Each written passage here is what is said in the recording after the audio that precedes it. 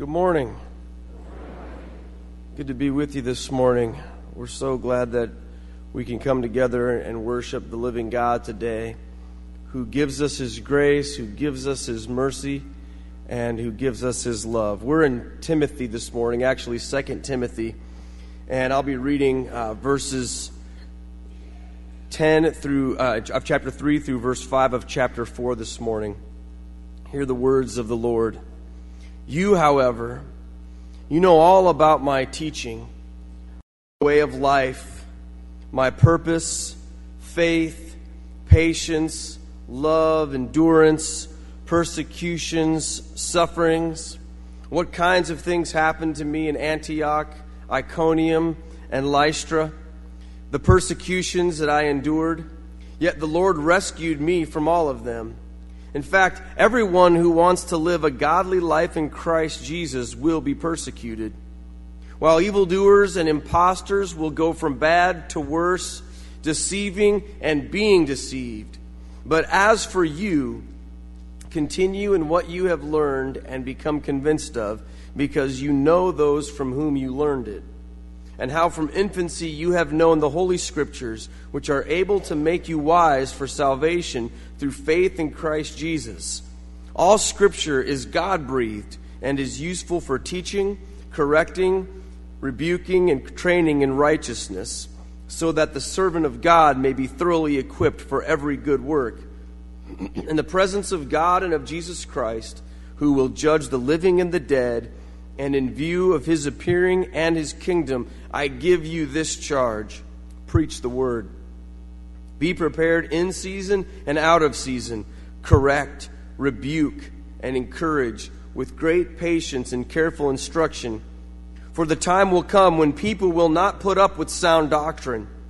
Instead, to suit their own desires, they will gather around them a great number of teachers to say what their itching ears want to hear. They will turn their ears away from the truth and turn aside to myths. But you, keep your head in all situations. Endure hardship. Do the work of an evangelist. Discharge all the duties of your ministry. Now, these words were written by the Apostle Paul to a young man named Timothy. And Paul was training Timothy to be a disciple. But not just to be a disciple, to be a person who makes disciples. And as the mission statement of our church reads, to make disciples of Jesus Christ for the transformation of the world, we must ask ourselves this morning, if Paul were here today preaching this message to us, what would his words be? Perhaps they would be the same. You see, before Paul became a Christian, he was a Pharisee. He was a persecutor of the church. He was a religious zealot who devoted his life to the studying of God's Word, but didn't recognize God's Son. And when Jesus knocked him off his horse, He blinded him. And He told him to go further into town and find the man named Ananias. And God spoke to Ananias in a vision. He said, this man Paul will come to you, and I want you to say these words to him. Show him that he is to be my chosen instrument to bring my name before Gentiles and kings, before the people of Israel. I myself will show him how much he must suffer for my name's sake. That man Saul became Paul, and he was now a witness of who Jesus is and His message. And he spent the rest of his life spreading the gospel, planting churches, and training church leaders. Well, our message today has to deal with witness. We've been in this sermon series called Should I Join for many weeks now, and what we've been talking about are the vows that a person makes when they join the church. And vows are important. Oaths are important because they bring us honor when we keep them. Each of our veterans here this morning, when you stood up to join your particular branch of service, you made a vow, didn't you? You took an oath. And to keep that oath brings you honor, and you certainly have done that by your sacrifice, which we honor here today. Similarly, as a person joins the Church of Jesus Christ, he or she makes oaths, makes vows, and in a similar way, the way in which we keep and honor those vows brings honor to us and to Christ. So we've simply been walking through these vows line by line, word by word, and today we come to the end of this. And the final vow that we seek to examine today has to do with our witness. You see, the last thing that we say is that we will faithfully participate in its ministries, meaning the church, through our prayers, our presence, gifts, service, and witness. And these scriptures today talk all about witnesses and what it means to be a witness. You see, it's important that we understand what a witness is and what it means to witness, because many of us have grown up with this understanding that witnessing, when it comes to our faith, is something that we do. We're going to go witness to that person, or we're going to witness to them or witness to that. But the fact is, a witness isn't a verb. It's not what you do. It's who you are in this context. And we are witnesses. It isn't something that we do. It's something that we are. When Peter preached at Pentecost, he gave the message about Jesus and what he had seen and who Jesus was, and he gave this charge to the audience to be reconciled to God. And he said in Acts 2:32, God has raised this Jesus to life, and we are all witnesses of it. You and I are the same. We are witnesses, and we vow to be faithful witnesses to who God is. So to be a faithful witness is simply this: to tell the truth, the whole truth, and nothing but the truth, isn't it? If a person in court is called to be a witness, that is the oath that they take. And you and I have taken a similar oath to be witnesses of Jesus. So to be a faithful witness means three things. The first thing that it means to be a faithful witness is that you have experienced God. It means that you have something to witness, that you have witnessed God, and you have something to witness about.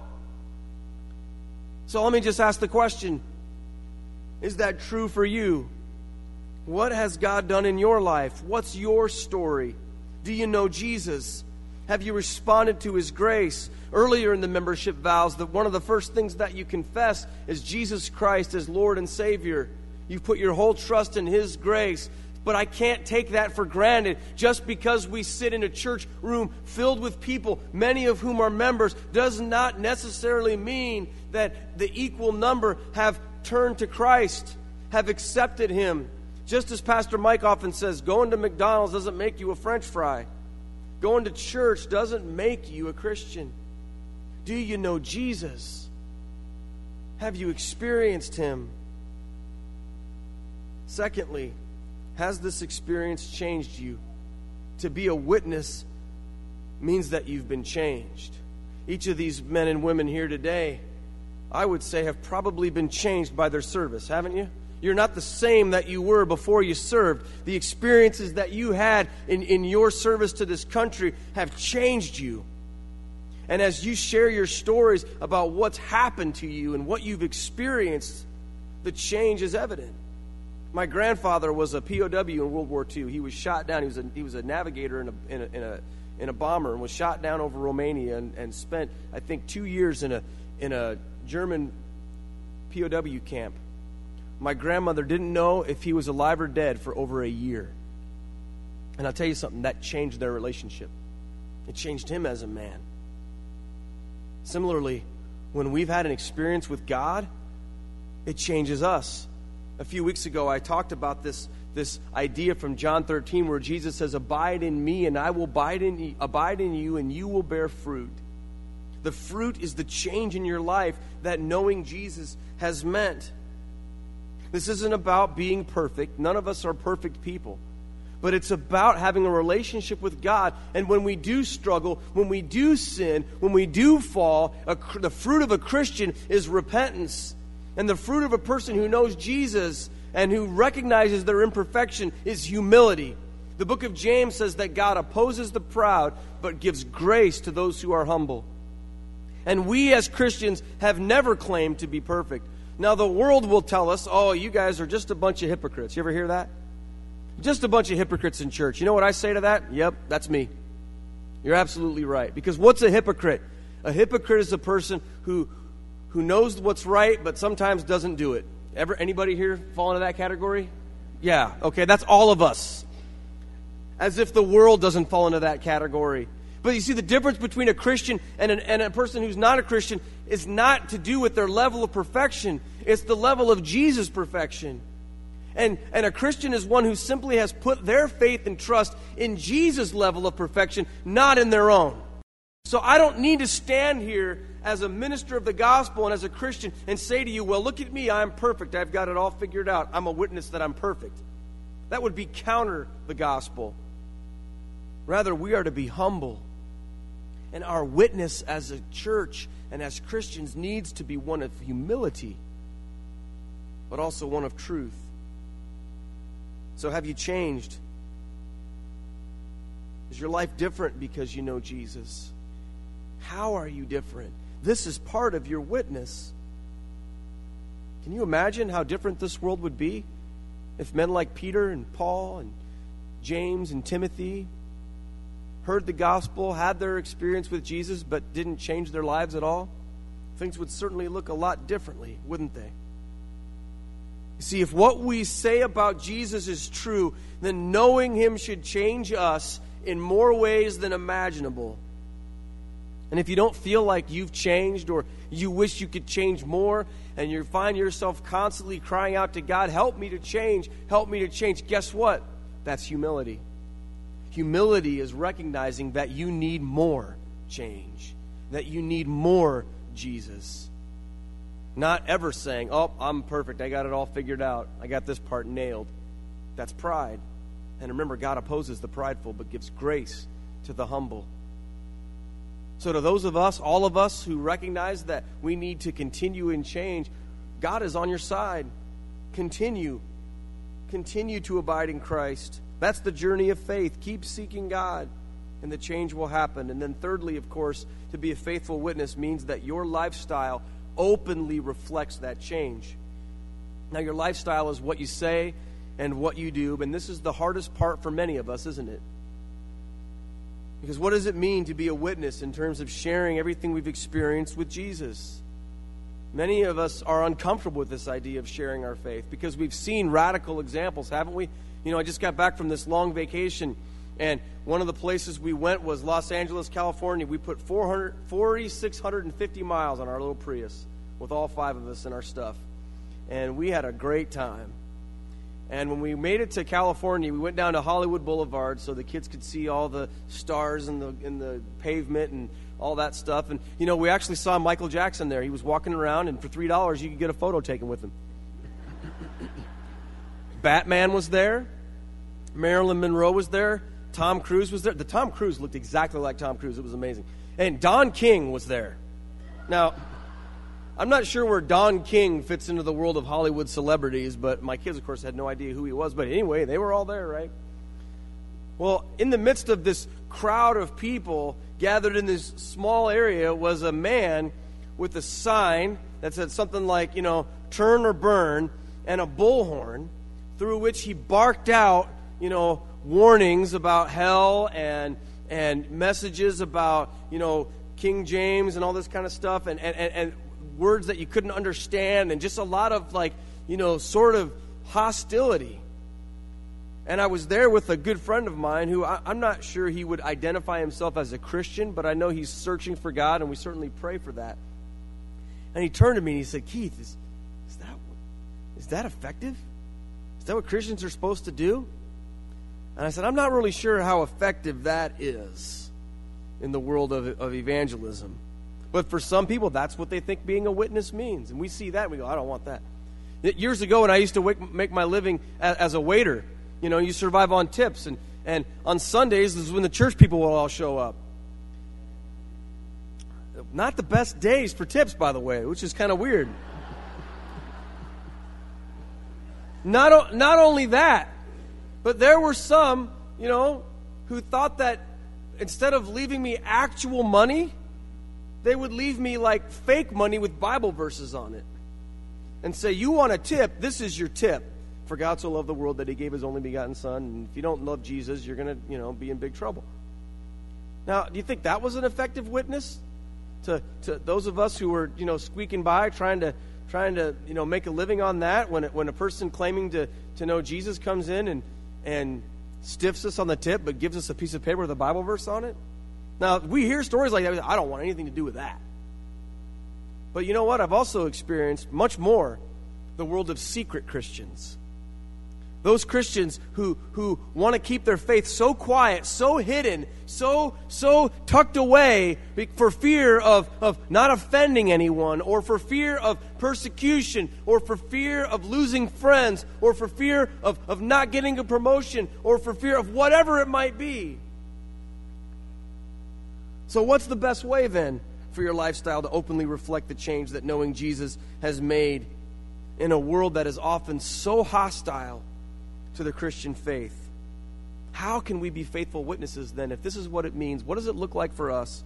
Quickly, I want to go back to some of Paul's comments to this young man named Timothy. You see, these words were written to this young man who was in a culture that was hostile, who was surrounded by people who needed to know the truth about Jesus, but wouldn't always respond favorably to it. And here's what I wanted to point out to you this morning.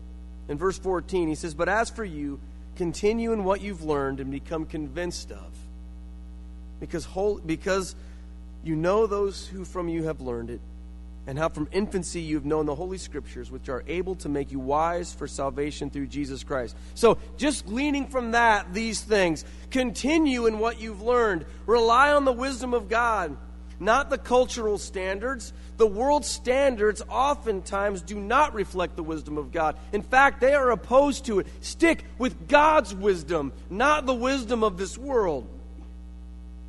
In verse 2, he says to Timothy, "Preach the word. Be prepared in season and out of season. Correct, rebuke, and encourage with great patience and careful instruction." Talk to people about what the Bible says, when it's fashionable to do so and when it's not.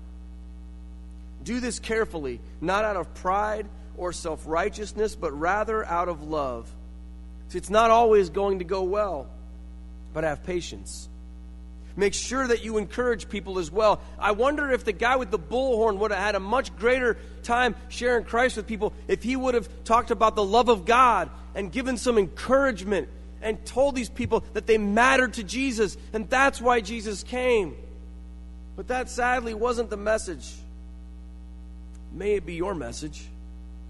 Recognize the world, however, though, will not cheer on your faith. Oftentimes those who call themselves Christians will not cheer on your faith. Remember that Paul said that people are so easy to turn away from truth to suit their own desires. And that's what it means when he says, preach it in season and out of season. And finally he says, "But you, keep your head in all situations, endure hardship, do the work of an evangelist, discharge all the duties of your ministry." Keep your head in the game. Don't be driven by emotion or react in irrational ways. Keep your wits about you. This is heavy stuff, being a faithful witness. Because being a faithful witness in the world, it will not win you any prizes. These days, especially when this world has demonized Christians as hateful, closed-minded fools, we are often labeled intolerant for holding a biblical worldview when it comes to so many other issues in this world. Paul says, endure that. Don't shy away from it. Don't compromise with the world. Endure that. Be faithful. Stick with the truth.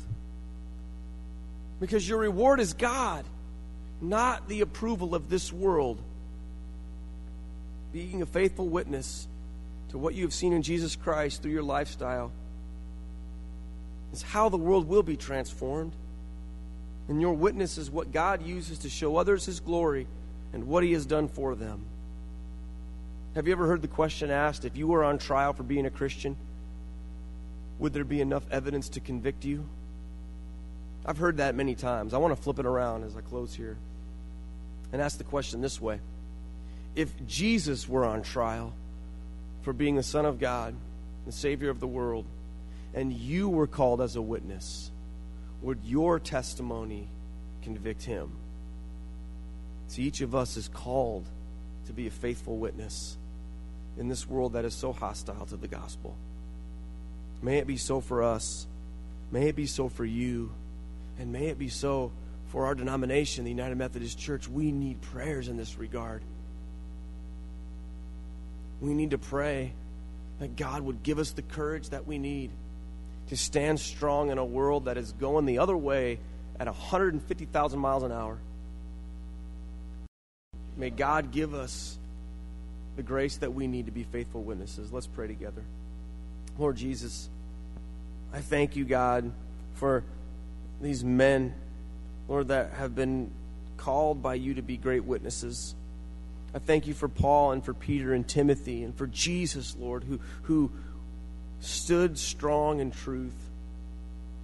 And Father, for all of us who wrestle with these oaths that we take as we consider joining the church, or as we re-examine the oaths that we've already taken, God, may we approach those things seriously with honor, Lord, just as our veterans have done so, God, that we might bring you honor and that this world might be transformed by your power. It's in Jesus' name that we pray. Amen. Have a look at this video. Hi, my name is Kim Moore. My husband Dan and I have been going to the church for about 4 years. We chose it out of all the other churches in Marion because it feels like home. We enjoy the people here so much, and we love giving of our time and talents. And you may recognize me from the 9:45 or the 11 o'clock services singing. I love to be able to express the joy that I have in my heart and to share that with other people. And I feel that that is something that God has given me for a gift, and I want to share it with others. These are the reasons that we give to our church. And please join us in worshiping God in this way. And will the ushers please come forward?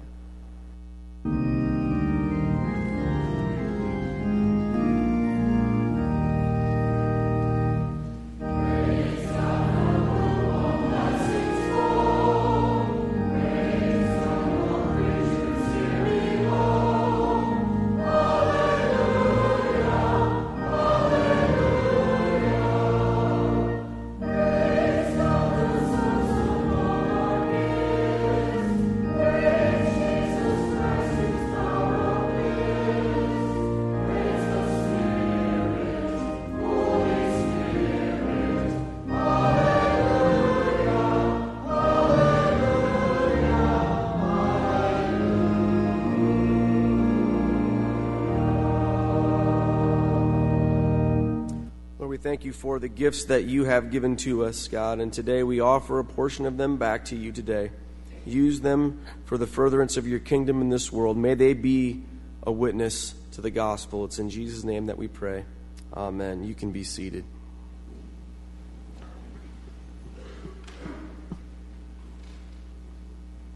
And I'm going to ask you to pray with me a prayer for our veterans and service persons in active duty this morning. Let's go to God in prayer. Lord Jesus, you said in your word that greater love hath no man than this, than to lay down his life for his friends. And Father, that's what we think of when we see these men and women who have served this country, Lord.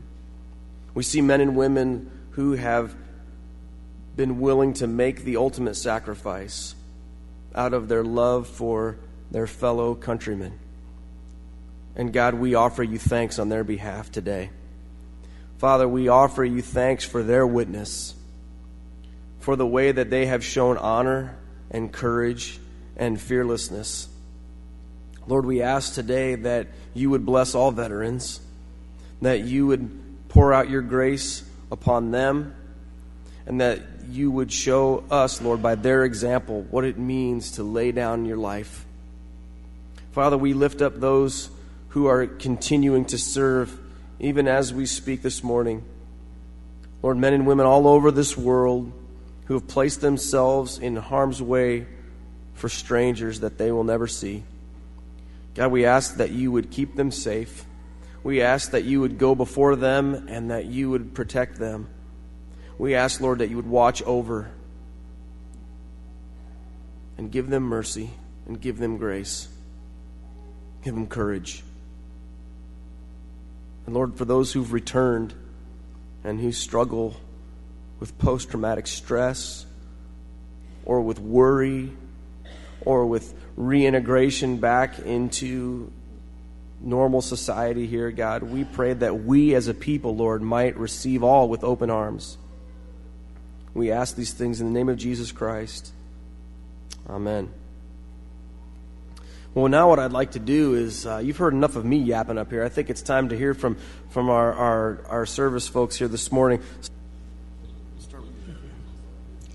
Yeah, just come and stand right here. John Nealon, Major, U.S. Army Special Forces, retired, Vietnam. Steve Arco, Major, Military Police, retired U.S. Army, 21 years of service. Ron Boss, Captain, 1st Battalion, 133rd Infantry, Iowa Army National Guard. Darrell Larson, U.S. Army Medical Corps, Sergeant.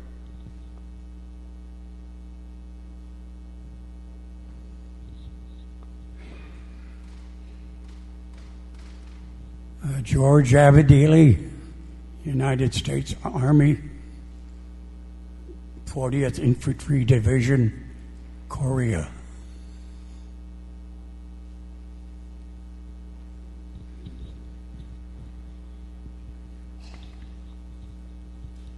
I always let the officers go first.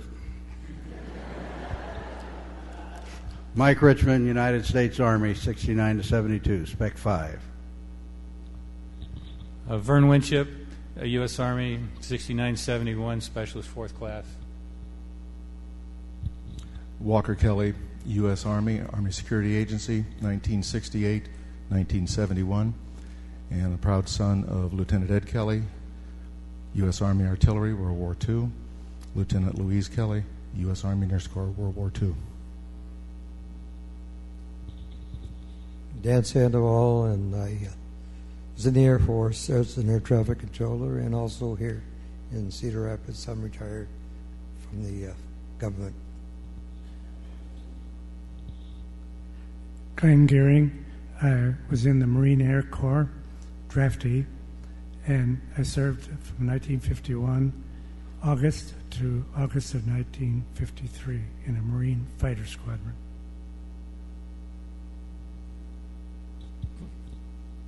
Wilbur Everett, U.S.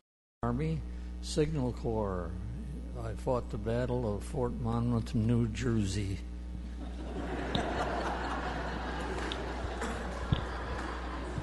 Noma Lucas, Navy Wave, and started in 51 in Norfolk, Virginia.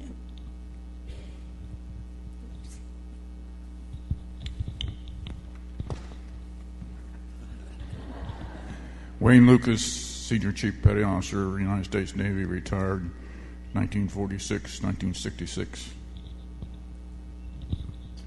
Gene Skadden, U.S. Marine Corps, Sergeant, Vietnam, 62 to 66. Roger Flint, Staff Sergeant, United States Marine Corps, Korea.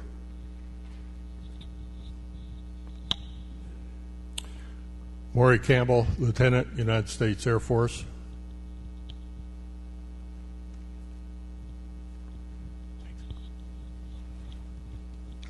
Kurt Liscombe, Engineering Aide, 2nd Class, Naval Mobile Construction Battalion, 62, Diego Garcia. Dave Detweiler, U.S. Air Force, 436th Military Airlift Command, 66-68. Bob Bunning, 13th Field Artillery, Schofield Barracks, Hawaii. Maury Barnes, Electronic Technician, 2nd Class, U.S. Coast Guard. Norm Henke, former member of this church, 1963 to 78. Margaret and I have moved to California. I was a member of this church from 63 to 76 or 77, sang in the choir. United States Air Force, Strategic Air Command, B-36s, reached the exalted rank of first lieutenant. Charlie Kress, United States Navy, first class petty officer. Lee Kopic, Airman First Class, U.S. Air Force, Japan. Frank Hines was a tech sergeant in the Air Force, World War II, served out of England. Irwin Redford, U.S. Army Air Force, from 43 to 46, served my overseas time in India, which is now Pakistan, the area I was in.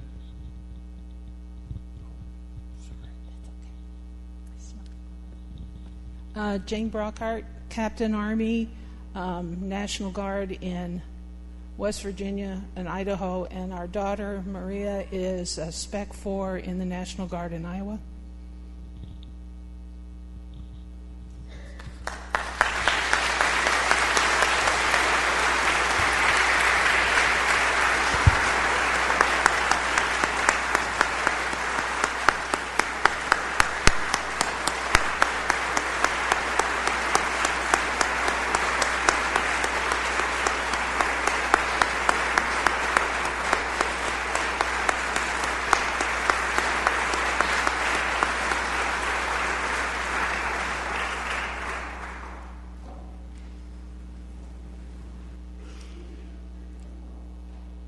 I want to take a moment and acknowledge the family members of any deceased veterans that are here. If you have a family member who was a veteran who is now deceased, would you please stand?